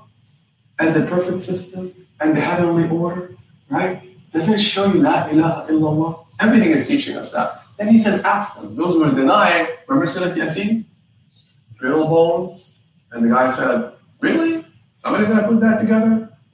Right? I said this to the Prophet ﷺ. He says, ask them, are they more difficult to create than what we have created? Which He's referring to what? The heavens. He just talked about the heavens and the angels and the stars. You're like, do you think you're more difficult to create than them? Look at how magnificent and colossal they are. You think I created you as well? And you're also within you the perfect system. SubhanAllah. By the way, if you look at the human being, microcosm of the heavens. Microcosm of the stars and the cosmos. By the way, there's a whole universe inside of you. And infinite. I swear, SubhanAllah, if you look at research and science, the more they dig into the cell and the atom, it's infinite. Infinite. And the interconnection among the cells and even cells of human beings and atoms of human beings is mind-boggling. They're discovering there's something called entanglement theory. Entanglement theory. To show you that when the stars tell you the one who made me is one, even not only within us, because here it's coherent inside of it, the perfect system working together, a machine with a heart and a soul, all coexisting, not disparate, not separate, to make you and me, who can now not only produce on earth, but also grasp truth of the heavens. Who made that? Perfectly put together, right? Despite our own flaws and choices. Now, I was going to give an example. What was I saying before that? Entanglement theory. Here's what they found. And this is from like multiple decades ago. It blew my mind away. They took two different atoms. Electrons. These two electrons were once upon a time in one atom. They separated them. They put one like hundreds of miles away, the other one opposite direction. When they spun, I'm simplifying this, right? Simplifying. There's deeper physics to it. When they spun one electron, which is really far from the other started behaving in the same way. They're like, what? How did that happen? How do they communicate instantly? There could be thousands of miles apart. And whenever you spin one, the other spins. Whenever you stop it, it stops. It's called the entanglement theory. Look it up. How are they interconnected? Right? Which means what? The one. Interconnect everything. So he's saying, don't be fooled by the multiplicity. It's all interconnected cohesively in its own right as part of a unified design and plan and purpose. Allah's mind. There's no other easy way to explain any of this except to say the painter is one, the author is one. Couldn't be two. Otherwise, how are we also interconnected? They turned out everything in creation is interconnected, but we just don't understand. You and I right now are impacting each other's cells and atoms and electrons, and they're responding and mirroring each other. Who put that together? SubhanAllah. So Allah Azza wa Jalla says, so do you think you're difficult? Just look up and you'll derive conclusions. And then he goes on to, like, inshallah, we'll wrap up. I mean, the first passage of the surah kind of sums it up. Allah Azza will next talk about the consequences of all of this evil. How ultimately it needs its own predetermined fate from Allah. That it's going to be finished off. And then in the surah, he takes us into the next world where he brings out this creation. The ones who belong to the heavens of Allah, to the company of Allah, the believers, we're going to be now in the permanent bliss, contrasted with the evil ones. We're going to stand now to hate each other. That's an amazing thing. See, evil looks unified, and Allah is going to tell us in the surah, they stand in front of each other and they what? Hate each other. You know, they're like reminded of all the evil they produce, and they start to question each other, saying, why did you do that to me? And the leaders of evil, they say, I didn't do it, you did it yourself. Don't ask me a question, I'm in trouble today, but you did it to yourself. SubhanAllah, wickedness turns on each other. It's rotten. It doesn't last. It's not enduring. Allah's saying, rest assured, don't be overcome by it, don't be fooled by it, don't be intimidated by it. Eventually, it's frustrated by Allah Azza wa Jalla. But is the path easy? Never easy. So in this surah, it starts to give us what? Stories of who? The instruments of God on earth that are part of that divine heavenly order. Who are they? Salamun ala al-mursaleen, the messengers, who become living angels among us to teach us about the heavens and how to live our lives, to connect to the heavens and belong to that company, but also how to carry that out. What kind of life? And he gives us in this surah the examples of Nuh, Ibrahim, Musa, Harun, Ilyas. And he says it's never easy. So don't think just because I said evil is out, evil is ejected, evil is pursued, oh, it's like blink of an eye, just wish it could happen. No. Remember the movie? It has to play out over time. That's a festival. It's going to be hard every single day. You need to have what? What keeps you going though? The three characteristics. What were they? How are you going to be able to now deal with all this evil, including our own evil and passions? How, brothers and sisters, how do you stay strong and not forget Allah? And not get caught up in distractions? We always emphasize what? Even amongst the youth. What do you need? We'll say you need good friends, good company. You will not make it on your own. People who think they remember Allah on their own, good luck. It's hard. Extremely hard. That's why Allah says, come back to the community. To the masjid, line up in ranks. It'll fortify you and strengthen your ability to remember Allah. Remember what Musa said in Surah Taha? وَاجْعَلْ لِي وَزِيرًا أَهْلِ هَارُونَ أَخِي كَيْ نُسَبِّحَكَ كَثِيرًا. He says, Ya Allah, fortify me, strengthen me with Harun, so that we can remember you. By myself, I might remember today, then I weaken, and then altogether forget you.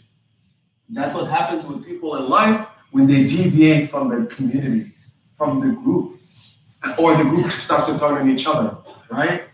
Like evil at the end, how it turns on each other. That's awful. So the point is here, brothers and sisters, is that these prophets of Allah are reminding us of the formula. And Allah says you need company to remember Allah with, to strengthen you and heal you and give you that ammunition. You need to also do what? Be steadfast and patient. So don't now start judging what? Allah's plan. How many people say, well, we're working hard, we're doing our best, but we're not seeing changes? Who amongst the prophets was frustrated quickly? And he said, I'm out of here. Who? Yunus. Is he mentioned in the surah or not? Mentioned in the surah to tell us, don't ever judge Allah's plan. His purpose. Just because you've done the work and you lined up in ranks and you remember Allah, now don't start saying, if the change doesn't happen at such and such date, I'm going to be like upset. Allah says, surrender to Allah and His unity and His perfect wisdom and mercy and power. He has a perfect plan, just as the stars are perfectly aligned, just as the angels are perfectly aligned. At the end, at a time, Allah prescribed, if you do your part, evil will come. But who determines that? Allah. Yunus left the time of Allah mentions it. He says, I'm done with this. You people are not changed. You guys are wicked, and he invoked the wrath of Allah. As if he's also judging Allah. He's not doing it intentionally. And he left and he ended up in the sea. And Allah put him in another darkness to teach him. Right? And then he got him out of that darkness for him to go back to the town, and it was all what? Muslim. Only if he was patient. And Allah is giving us that powerful lesson. But then he says, I'm going to wrap up inshallah, a couple of things. He says about Yunus in the surah, فَلَوْلَا أَنَّهُ كَانَ مِنَ الْمُسَبِّحِينَ لَلَبِثَ فِي بَطْنِهِ إِلَى يَوْمِ يُبْعَثُونَ. He says, you know what got him out of trouble with Allah? Because he was humble. Remember, he cried out to Allah, Ya Allah, I wrong myself. And he made glorifications of Allah. He says, if he wasn't before even that instant in his life remembering Allah, Allah would have locked him up in that darkness. So what saves us? What's the lesson? Remember Allah. Actively remember Allah. With salah, with sitting down to glorify and praise Allah. When trouble comes and darkness comes, the thing that will keep you seeing, that will get you out of that trouble and darkness, that will allow you to overcome and find the doors, is what? The prior history with Allah you had. Oof. Like that's a reliever, it turns out. If you want to know how, the key to dealing with trials in our futures before they come, remember Allah now. Allah saying Yunus did that, and that's what Allah took him out of that trouble. But it was a learning lesson for Yunus, and the lesson is be patient, do not judge the perfect unified plan of Allah. It's complete already, done. And the end of it is guaranteed by Allah Azza wa Jalla. And at the end, Allah says, how do you think the surah should wrap up now?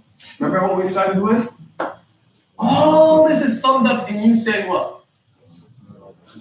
And notice that the hadith of the Prophet is after what? Gatherings, which means what? Remember Allah also? Together, saying what? Subhana rabbika rabbil izzati amma yasifun wa salamun ala al-mursaleen walhamdulillahi rabbil alameen. One note on angels. What did they say about the angels? They're the daughters of Allah. And we have the sons, and Allah has daughters. Allah says, how do you attribute such a thing to Allah? The beauty of our faith, this whole notion of Tawheed, is about understanding that Allah is so perfect beyond your comprehension. Never ever to attribute anything negative about Allah. Including is, why did Allah give me that or not give me that? How come Allah didn't cure me yet? All these how comes are equivalent to someone saying Allah has daughters. So listen, don't do that. Subhana rabbika rabbil izzati amma yasifun. Allah is exalted and perfect and flawless above all your descriptions. And peace upon the messengers. He's saying, learn from them. Learn from how they did it. And their patience and steadfastness on how they called creation to Allah. That's part of your mission and my mission. Walhamdu lillahi rabbil alameen. He's saying, is he emanating out of your heart, adoring me and my perfection? Or are you saying it with your mouth, but the heart is saying, Allah, I'm not happy. It's not enough. It's awful. It's not fair, etc., etc. Indeed, let's wrap up the gathering before we open the discussion with, let's say it together. سبحان ربك رب العزة عما يصفون وسلام على المرسلين والحمد لله رب العالمين. And again, the Prophet says, whoever desires the forgiveness and the mercy of Allah, let him or she say this at the end of conversations. May Allah grant us that, inshallah. This is what I was like. I swear, when I was preparing this, I was like, I stayed in the first few verses. I said, I can't move. It's amazing. We desperately needed this. I didn't even get with you even into exploration of other passages. It blows my mind. The surah is like poetic. I'll call it a poetic teacher. Poetic teacher. May Allah grant us, inshallah, understand. So, inshallah, any comments or questions?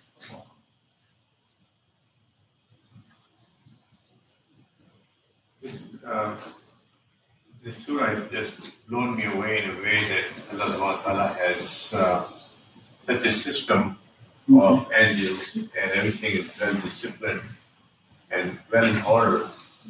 And I think that He created all of us Is it a trial for us to put us in a trial, or he could have disciplined all of us in the same way as he disciplined his angels?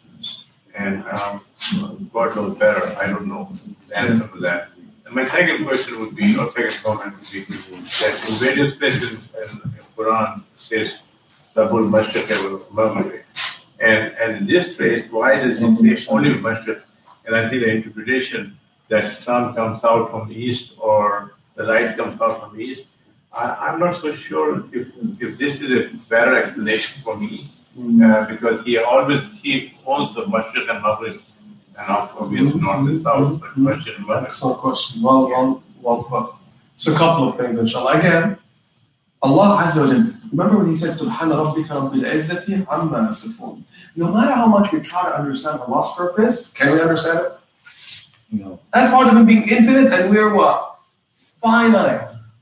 This is actually a very good rule for us to share even with our families and children. That sometimes we demand full, precise answers. I say part of believing is what? Trusting that Allah is perfect. Like having a daddy and a mommy, and I know they took care of me. Sometimes I'm like, I'm not sure they'll give me what I need. And their father or mother will say, come on, I'm there for you. Just trust me, you're not going to understand this. In the same way, but much above, Allah is saying, don't you just trust me? Because that's infinite wisdom, infinite knowledge. You're already seeing evidences of my presence. Now, there are other questions and doubts that are going to come to you. Resign it to Allah.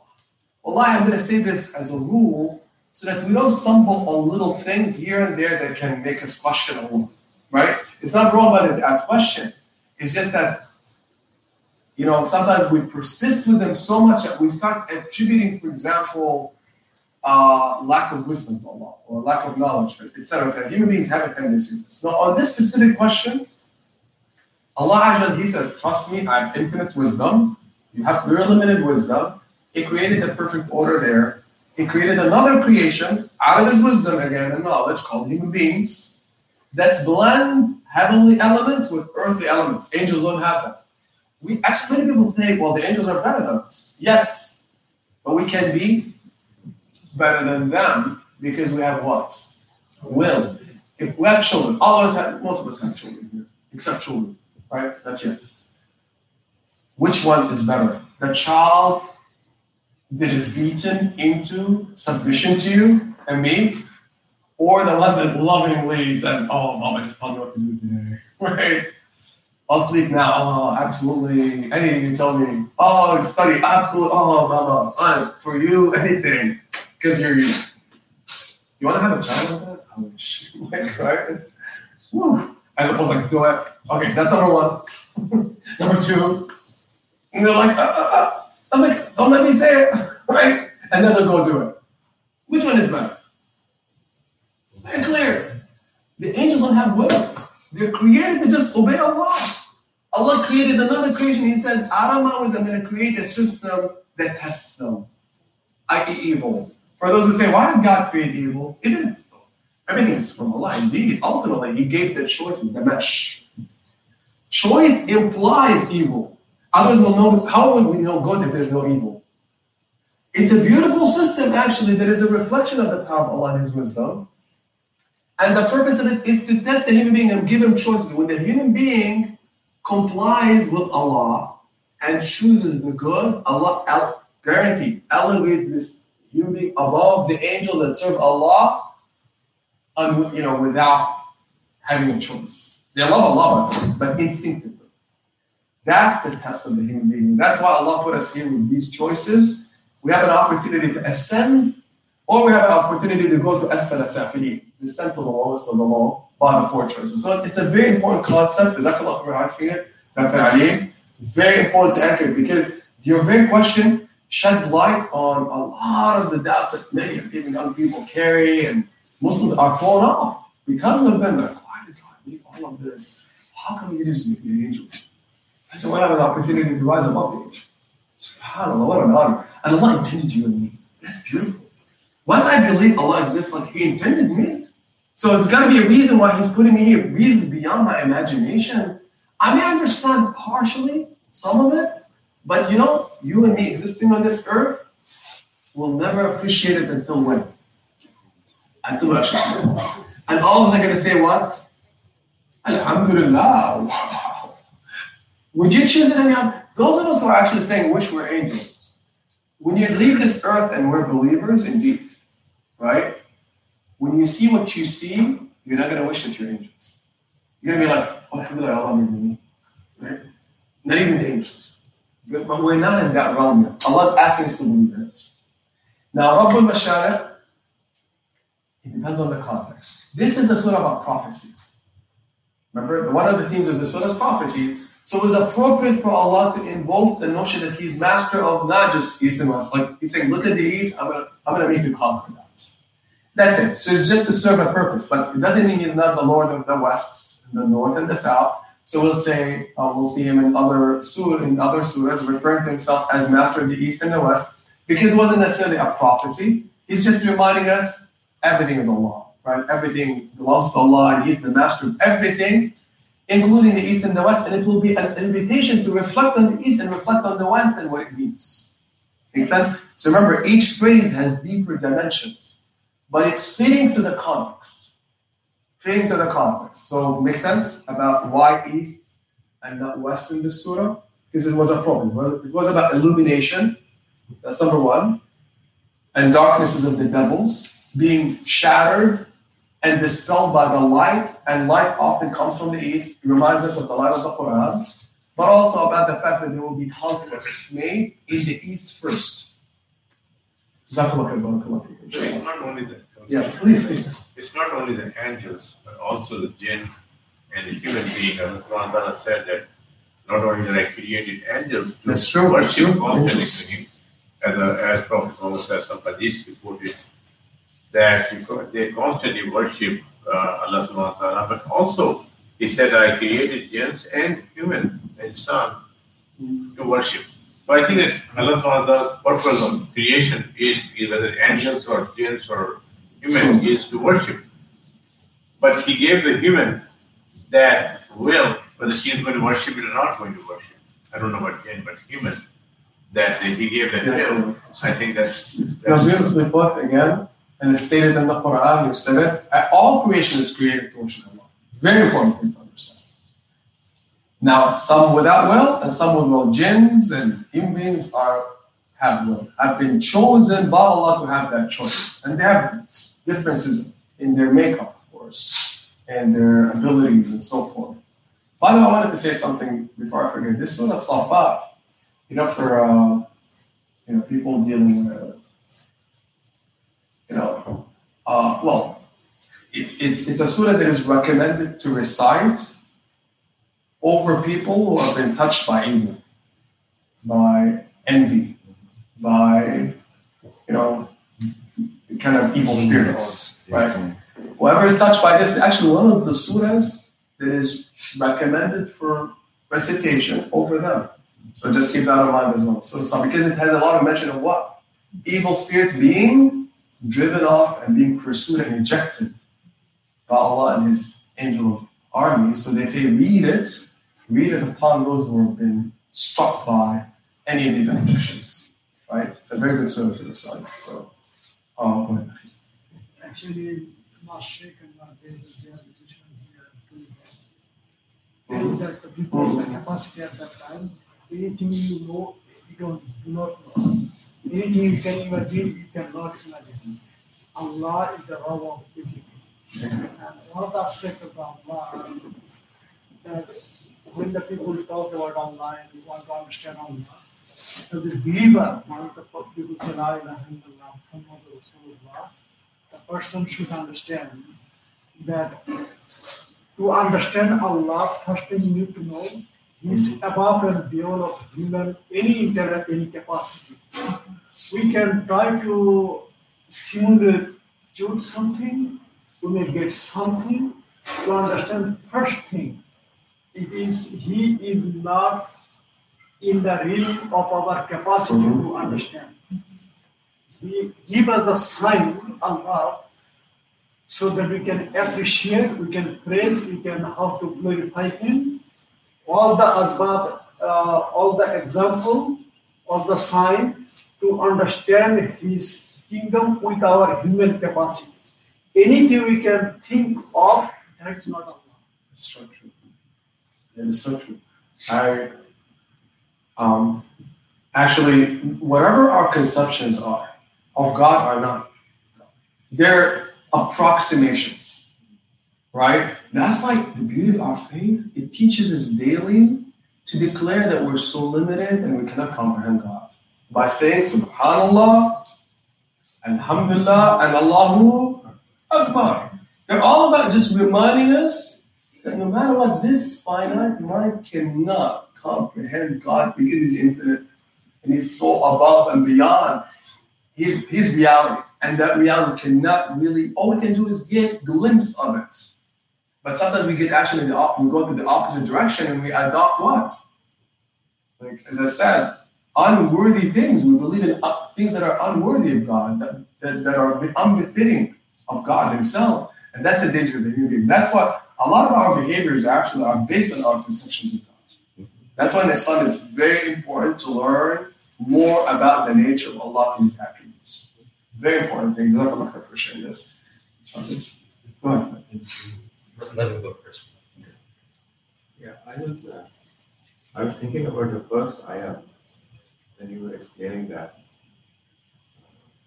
the angels are standing in rows. And you also mentioned about angels having specific tasks for which they have been created. And then you referred to the hadith, in which you mentioned that, Prophet ﷺ said that, we have to follow that as sort of an example in terms of standing in rows and specific purpose. Standing in rows, you explained in the form of, this as a practice of coming to Salah, to Masjid, etc. The purpose, as far as angels are concerned, Allah has created them with a specific purpose. They know their purpose. From humans' perspective, what is our unique purpose? Which is something for which we are specifically created. That apart from, reaching to Allah, praying, from a unique perspective, each of us has something very unique. That's the difference between us. How to reach out to that type of thing. Angels have that because they have already been told. We have to find. Beautifully put. You asked a very deep question about, we have the collective purpose of worshiping Allah. Worshiping Allah clearly, knowing Allah, adoring Him, performing the duties He's asked us to do, to get to know Him and get closer to Him. In that process, there are individual missions and potentials that the human being has to fulfill. The greatest tragedy in this earth is that human beings do not recognize that potential, or missions, individual missions. It's a merciful Allah. And Allah says, if you follow the path, I answer very simple, because we all have that question, like, how do I know what Allah? Most people don't even recognize Allah is giving them gifts. They actually, all self-esteem and all, these kind of the voices inside of our head that tells you suck, you're horrible, you're failure, actually says that this person does not understand where they came from. Which is Allah. Allah could have, it's impossible. Allah is above it. To create somebody randomly and they have no individual purpose. Otherwise, we're saying Allah doesn't know anything. Right? No way. That's why it's essential to understand Allah. But how we discover it is a different story. Like, I know that people who, like, even college students, they're like, I'm 21, I don't know what I'm doing. Hang in there. No, others do. I'm like, you think, right? Hang in there. Part of being unique is that your individual journey is different than others, even when I learn, when I discover. But how do I discover faster is a choice. What does it demand? It demands what Allah just described, which is trusting Allah, learning about Allah, trusting in Him, remembering Him night and day, and invoking Allah to allow us to see what He wants us to do. And to give us the capacity and the ability to see our own gifts that He has made us custodians of, so we can use them for His service. But if the human being is busy with distractions, I tell you what gets us off track. Distractions. Remember the angels? They're restraining themselves against the passions. He's saying that human beings that are captive to their own passions, do they have time to think about their potential? Because I'm busy fulfilling my desires. I don't have time to get better. Getting better, brothers and sisters in life, requires a lot of sweat and commitment. Even self-reflection. Most people have no capacity to self-reflect. The beauty of the Qur'an is this: it teaches us how to reflect. The human being inside of them, I read this a while back, it hit me so hard. Infinite ocean. That's why he says, وَفِي أَنفُسِكُمْ أَفَلَا تُبْصِرُونَ. Stop look. But if I'm distracted, how am I going to look? I'm just busy with my video game and the movie and the drink and hanging out. I don't have time to reflect. And this busyness of this modern era, even stars cannot be seen anymore.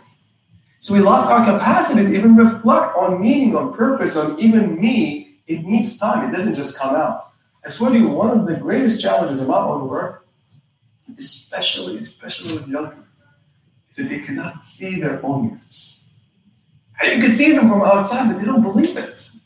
Because they're not pausing to reflect, because they're busy and they're distracted. So I think part of being the moon and the light for them, I swear, is not only just connecting them to Allah, but that involves knowing Allah, allows them to know themselves. That's amazing. Know thyself. So that you know your own potential and capacities to serve Allah and be like those, as you said, the individuals that are part of this rank. Because that rank, like the angels, everyone has a mission, yet they're unified. But Jibreel is not doing what the angel of the wind is doing. So he's not keeping record. He is delivering revelation, for example. Very specific mission, he knows it. Allah will produce this knowledge for us. But if we reject, it's not going to make it seem. Remember the yokes? The yokes. We've seen it in Surah As-Saffat. Pushed us where? We're so busy, we can't see in front of us, behind us, even ourselves. Can't you look at yourself with a yoke? You can't. We lock ourselves up with our own evil, with our own deviance, with our own self-inflicted distraction, that we cannot see anything around us or within us. We blind ourselves. And Allah is generous. Allah doesn't deprive. But part of it is trusting. Remember Yunus? Now, we should never say that to Allah. Trust. As long as we remember Allah, also pushing ourselves. And I notice Muslims don't like to push themselves. They don't like to push themselves. They're just like, I don't know what it is with us. Like, we're not active people. Even athletically, you notice Muslims are this lazy.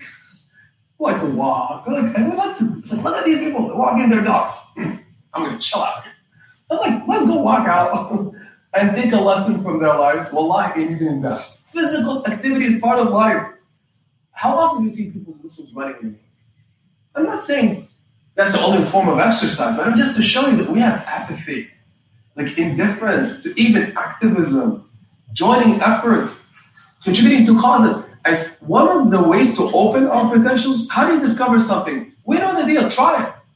But if I'm sitting on the sideline rejecting every cause, not wanting to taste it, I'm going to say, how do I know how good it is? You know, most people who discover their skills, it's because they've tried different things. But if we're have a fear, and most Muslims have fear, even though we claim faith. Oh, if I don't become this, and I'm going to be trouble, I don't have no money, blah, blah, blah. But you know these things? All from the shaitan. And it deflates us, and it strips us of the ability to even experiment and try good things. Whenever we have, invite people, like, I've seen this 20 years of work with Muslims, wallahi. Whenever we invite Muslims to participate in something, wallahi, not even half, very few people show up to anything. But I'm not saying, okay, we're busy, but to everything we're not showing up, that's a problem, right? Muslims are absent. And I feel like if we're not even stepping in to try, say, let me try this, let me push here because I gotta be useful. Through that process, we end up discovering our potentials. So I say at the end, let us at least be useful. Remember Allah? Be useful, even if I don't know what I'm good at, let me go cook some food. I don't know, let me try that. Makes sense? Let me go clean the bathroom for the masjid. When we start doing these things, Allah will uncover our potentials and allow us to use it in extraordinary ways. But it's not going to be given to us like that. Because it's an honor. It's a knowing. So for Allah to use us for good is in itself a special honor. And it's not just given. It's earned. Makes sense? Like, may Allah bless you. Alhamdulillah, I'm glad you asked that question again because we need to reflect on that question a lot, because Greatest tragedy is untapped potentials. There's nothing that saddens me more is when I see young people growing up and their lives have never changed. Oh, we just lost gifts. We just lost potential stars because they don't see it. And there's no one to help facilitate their ability to see it and to push them, say, go for it, right? That encouragement is the light that Allah is talking about. So, because you know the Sahaba, who were they before? Like criminals, like thugs. Some of them like real losers. Some of them are amazing, but before Islam. But many of them were real lost people. Islam, just because of that light, they discovered their potential. Umar al-Khattab and Abu Bakr and the countless thousands of others. They had potential, it wasn't tapped. And I would say one final thing, being charitable in general, because it pushes us to be good. Not just about giving money, giving time, giving effort. It actually, even they've discovered this in science, when we do something good, the brain responds by pushing you to do more good. So you start discovering your potential. Wow, it's part of the wiring of Allah. He says push and you'll discover. But you don't push, you don't discover anything. SubhanAllah, what a beautiful thing. I can even get into the biology of it. Wondrous indeed. So I have a question that's also related to the first ayah. Because you're talking about how God is giving us the example of the angels and how they are like and you related that to like our coming to the masjid and like praying. But how can we?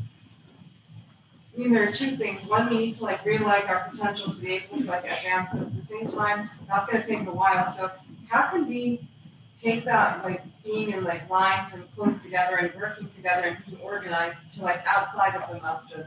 And I think that that's the challenge that we all face because of our diversity and everybody, our differences that sort of like makes us like focus on the division more than on what connects us.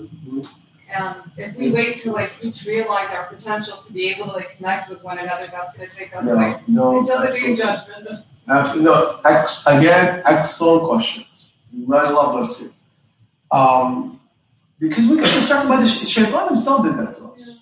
Shaitan says, okay, this masjid belongs to this ethnicity, blah, blah, blah, blah, skin color, I only marry this, blah, blah, blah. All the devilish, evil stuff we've come up with in the name of Islam too is the thing that is defeating us. You know what Allah says in another surah, they start to divide after knowledge came to them. How many of them are interested in just schools and sects and schools of theology, which one is better? That's what Muslims are busy with.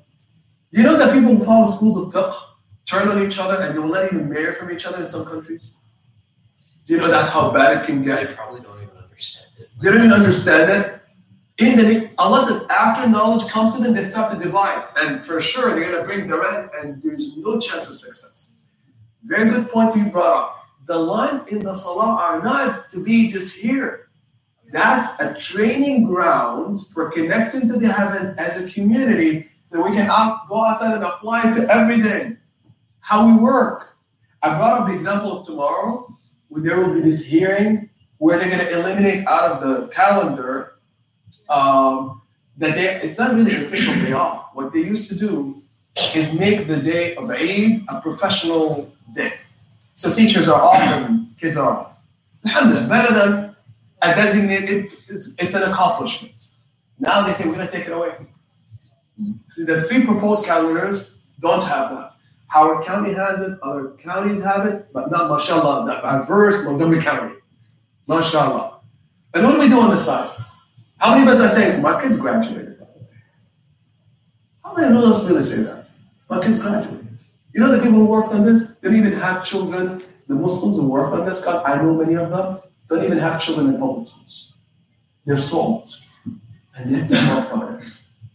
Because this affects all of our children, all of our families. How many will say, apply the lines, the ranks here? I'm wondering, I was writing the letter yesterday, I'm like, not because of me, trust me, I'm not doing what I need to do. I'm like, how many of us are going to write a letter, a simple letter? Make our voices heard. And then we complain that, how come such a thing happened, right? Most of us are passive. So the line, the rant, is a lesson for life. How to work with others and cooperate. We're joined by faith. Sad and tragic when the shaitan splits us apart by skin color, language, dialect, rank, status, social status. Oh my goodness, it's all wicked. Really wicked. And Allah says, outside of the heavens. This doesn't belong to the order of the heavens. Very simple. Wallahi, that's why I said Surah As-Saffat is so beautiful and simple and like impactful. Really powerful surah. Within a few phrases, He gave us a whole system. That is deep, and it demands not just words, but what? Allah says, action it. Show up. Like, you know, with discovering potential, I can't wait, you're right. Like, okay, tomorrow I have a mandate to make a difference about this issue. Muslims should show up. If they can't take the day off, they should what? Write something. Send it to their friends to write. Allah saying, show me some care. Show me some care here. Is that hard to do? It's not hard to do, but we're Sunnah language, this lazy people. Sorry, I didn't mean to hear. Just saying, please don't hate me. Like something, right? I include myself. We need to learn to become active. Through that process, because righteousness is about activism. Remember, organized evil defeats disorganized righteousness. Even. It's not enough to sit at home and say, I'm reading my Qur'an. I'm praying my tahajjud. Right? No, Allah said, you will not have a chance. That's why I put you on earth. By the way, if worship in the Islam is all about just praying, reading the Qur'an, and doing tahajjud, then Allah would have made us angels. Why did He put us on earth? Does it make sense? It's to engage this life as well. Barakallah fiki. Inshallah, we'll take some more. Good. So I kind of want to, I don't need to shift the conversation, but I kind of want to comment on a point you made earlier about finding order in apparent randomness and apparent chaos. And I guess this kind of ties into the importance of actually engaging and reflecting on the Qur'an. So I told you this before. There's a famous scientist, any of you who are engineers or physicists know who this is, Pierre-Simon de Laplace. He basically said Laplace, yeah. He basically said randomness is an imaginary concept. Randomness is not real. Randomness is a word that people use when they don't understand all the variables. It is just a reflection of your own ignorance. So to give you an example, when a doctor does a procedure and they make the incision and they do everything, to all of us that are non-doctors, that seems random. But to the doctor, that's not random, right? And it's a similar thing with when we talk about the order of the universe, basically. To us, it seems random, right? Because we don't understand, we cannot comprehend all of the many infinite number of variables that are going into how everything operates. But if you were, I don't know how else to say this, like you took Allah's perspective. I mean, you can't, but like, you understand what I mean. If you were in Allah's perspective, it's not random to you. Everything is aligned like a chessboard, just going straight. Perfect. Straight in order. And I guess the whole reason I was bringing this up is I think one of the failings that many people try to do is they don't look for the patterns in nature, in the universe. They think they look at a very superficial view and think, oh man, everything's random. It doesn't make sense to me. Why is Allah doing this? Why is Allah doing that? Why is He picking on me? Why do I have an auntie that's making horrible biryani? Why is He doing this? And we don't really engage with the Qur'an that way. And even if we do engage with the Qur'an, it's a very superficial view. Like when this surah specifically, when it talks about the stars or the moon or whatever, right? Someone might read that and the multiple E's, they'll be like, oh, this must mean that Allah's talking about multiple stars, like astronomy and stuff, but they won't think deeply about it. And even if you look at the surah, so if you go to ayah, around 150, ayah 150, or 150 through 160, when Allah describes how the Prophet ﷺ will ask the disbelievers, so why did you call the angels the daughters of Allah? How foolish are you? Like, did you not reflect that this doesn't make any sense, right? And I don't want to be too overly harsh, but I don't know if most of us really have that type of engagement with the Qur'an to see those kinds of patterns. Like and I'm not saying to solve the questions. We can't solve the questions. But if the questions don't come up in your head, like the Qur'an's not just a book, it's supposed to be your companion. If you don't ask it, then I don't understand what you're getting out of it then. Except you're just repeating like a parrot, Like I'm sorry, that's just what it is. Right. Jazakallah khair. And let me do this. Let me get back to this. Let's say something else. Go ahead. And then inshallah. A few things that you said about, I said what I want to say. I think for me, we take inventory of ourselves. I don't know if it's that complicated to believe in Allah and try to follow the path. I think to me it's simple. We'll make mistakes, and if we follow the path, let me just say, when you go to Hajj or you go to Mecca, where we're supposed to the holiest of the holiest, to right in front of the Kaaba, to touch the Kaaba, to touch, I think it's an individual thing for me, Reading the Surah, the direction is there, all the guidance is there. What do we do? What is evil? Where do we say this is the mistake we're making, and being part of the community also? But I think it starts from taking probably 80% of ourselves, do better, and then community together, we come together to do better. That's my take on it. I think, Beautiful point. I'm going to say something else about that too. So, Jazakallah khair. Alhamdulillah, barakallah fikum, inshallah. And first, so let me comment on something related back to Shazan's question of potential. One of the things I'm thinking, and you brought something now, that connects to it. Most of us when we think of potentials, we have to think of big projects. Isn't it true? It has to be something big, right? Even accomplishment in general. We often measure it in magnitudes with a physical appearance, something big, substantial, affects numbers. Allah doesn't measure things that way. Remember Surah Yasin? When He spoke of those three messengers, how many people did they produce? Faithful. One person. This person who was commemorated in the Qur'an, how many people did he impact? Probably, initially 0. But then later generations start his story. See our point? It's like amazing. You know what we're missing in the potentials are not just about attaching to something materialistic and physical, kind of as a physical mission. Allah says, I put in you, He endowed us with even qualities from Him. Like Allah put in us seeds.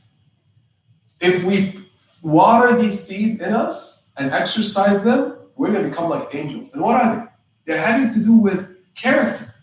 So most people, while we talk about big things, they're not even able to say thank you to someone. To be loving, to be affectionate. Aren't these the attributes of Allah?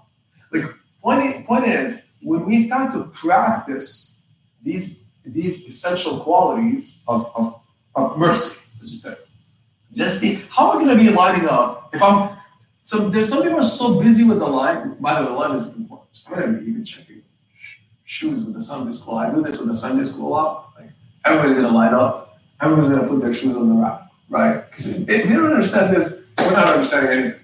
But you know what the problem is? Some people are like so busy. Have you had those around you who step on your feet? Because they're trying to line up the line? Like, stop hurting me, right? You're not even supposed to even bring your feet that wide, by the way. It's the shoulders.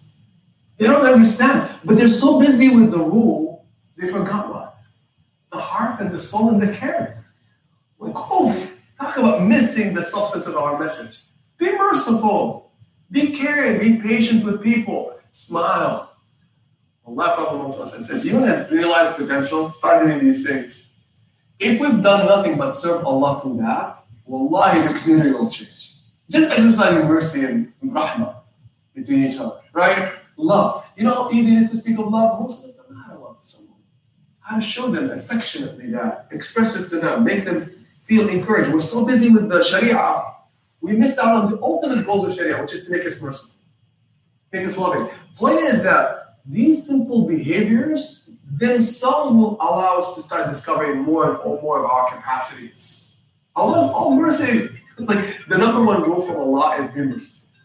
Be merciful, and you will receive my mercy. And when we're touched by the mercy of Allah, it makes you feel that you're attached to Allah. So it's an amazing thing. Again, talk about this very important question of potentials. It's right here. It's happening. We just have to start taking the steps to exercise them. Look within us at our capacities. Practice compassion, gratitude. Practice, kindness and respect to each other. Right? Encouraging each other. Wow, that's how the lives start aligning. It's not just physical. It's one of the most alignments that Allah talks about in the Qur'an is alignment of hearts. And it's okay to differ mentally and cognitively, but not okay to differ way. Spiritually and in the heart. That's not allowed in the kingdom of Allah. So subhanAllah for bringing it up and the simplicity of it. One final thing on doubt, not doubt, on randomness. Interesting. If you ask, again, grown atheists, you know how they explain the beginning of the universe? Random. This is because they don't understand it, and the others don't, so they throw at them the word, it's random. It's probably a mistake. And people are like, oh, God, scientists, you know what he's talking about. But because they don't understand it, and they don't want to understand it, and they'll never understand it. You know what Allah says actually in the Qur'an? مَا أَشْهَدْتُهُمْ خَلْقَ السَّمَاوَاتِ. I didn't make you witness the creation of the heavens and the earth or your own creation, so you're not going to really understand it. You get glimpses of it. Meaning that it's set already. So no matter what, you can now attribute it to randomness because it's a failure actually of the mind to just understand the perfection of it. And we'll never understand the perfection of it, so this time we say, I surrender to Allah, la ilaha illallah. He knows and I knows. Oh, fits together. There's no other way to get us peace except that. Barakallahu feek. And thanks for the applause note again. And Jazakallah khair. Please don't forget about tomorrow. Please look at ICP yesterday. A note was sent on actions for tomorrow. At a minimum, I know you're busy, have work, so write the letter. Very simple. The link is there. Just say, I can't believe you guys took the Eid out of this al-Muslim, a pair of kids who are al-Muslim. That's it. 3 lines. So then, sister. So I have a quick question. So I volunteer for the state of Maryland as a representative for the Middle Eastern community. So I can write an email to Governor Hogan if that helps. I don't know how that has nothing to do with the governor. This is Montgomery County Public School, the school board. Okay. So on your part, you should, what I would do if I were you, I would send to your circle, everybody should do this. Even if it's 3-4 friends, okay, including your children, write letters on their behalf. I don't care. I would, however, send saying that you are representative of this to show the influence you have. Okay. I say, as a representative, blah, blah, blah, blah, I'm writing out of concern and dismay that this is happening after we make progress, we're going backward. Just say we're going backward here, right? Well, who are the counties responsible for this? Board of Education. The board, again, look at the ICB email that went out. I'm emphasizing this. It's like, if we're not acting on these things, why are we gathering in the morning, right? SubhanAllah. So please send your letters. If everybody sends you, can you imagine how many letters you send? Inshallah. One final thing on the Qur'an. My sisters, that's why we come. We have different capacities also. Ability to extract. It's fine. Allah gives us different abilities, potentials. But what he's saying is, when you engage the Qur'an, I will surely open up oceans of excellence. For sure. And part of what we come Sunday morning is to learn from each other. You think I'm just sitting and teaching? I'm listening to you. Wallahi, I say, Allah, open my heart to what they're saying, because ocean of knowledge and reflection, that's what's beautiful when it's done together. We learn now the tools of how to engage the Qur'an together. So that it's not just do's and don'ts. So it's not just words and its literal meaning. We're now learning how to deeply engage a verse, a word, and learn how to look at the spiritual meaning of it, look at the metaphor, does that make sense? It's a methodology. And when you learn it more, you yourself can go now and start reflecting, but it demands that you spend time with the verses. That's the key. You don't do this, you're not going to extract the deeper thing, because you're going to gloss over it, you'll get one meaning, and you missed out on the rest. Go back, keep going back. Some of the Sahaba used to read one verse in a rak'ah over and over and over and over the one verse. Can you imagine spending half an hour on one verse in a salah? It's perfectly okay. Like imagine, Alhamdulillah Rabbil Alameen, Alhamdulillah Rabbil Alameen, Qul huwallahu ahad, Qul huwallahu ahad, Qul huwallahu ahad. Because they're reflecting. They're not just saying it. One verse, a whole rak'ah. That's what some of them used to do. Wow, that's deep, right? So anyway, may Allah bless all of you, inshallah. If you have any questions about the hearing tomorrow, please talk to me. Request for du'as. First sister Lala, thank you for the reminder, Sister Lala. She's still here. She's like, her mother passed away. It's been a year since she passed away. She's asking us to make dua for her mother. May Allah bless her soul and surround her with her mercy and join her children with her in Jannat al-Firdaus. Allahumma ameen, Allahumma ameen. And there's also another small request for a very sad story. This sister, I think she's 19 or 20 in New York, local family here, community member, they know them really well. Their daughter drowned. She's only 18. Poor thing. She went kayaking just a few days ago. And now she's in ICU, her brain is dead. Oh, like I can imagine like the parents having to go through that, right? Like, oof. They just daughter went kayaking with her friends and drowned. She's still alive, but brain dead. May Allah cure her and heal her and give them strength and patience and endure this enormous trial.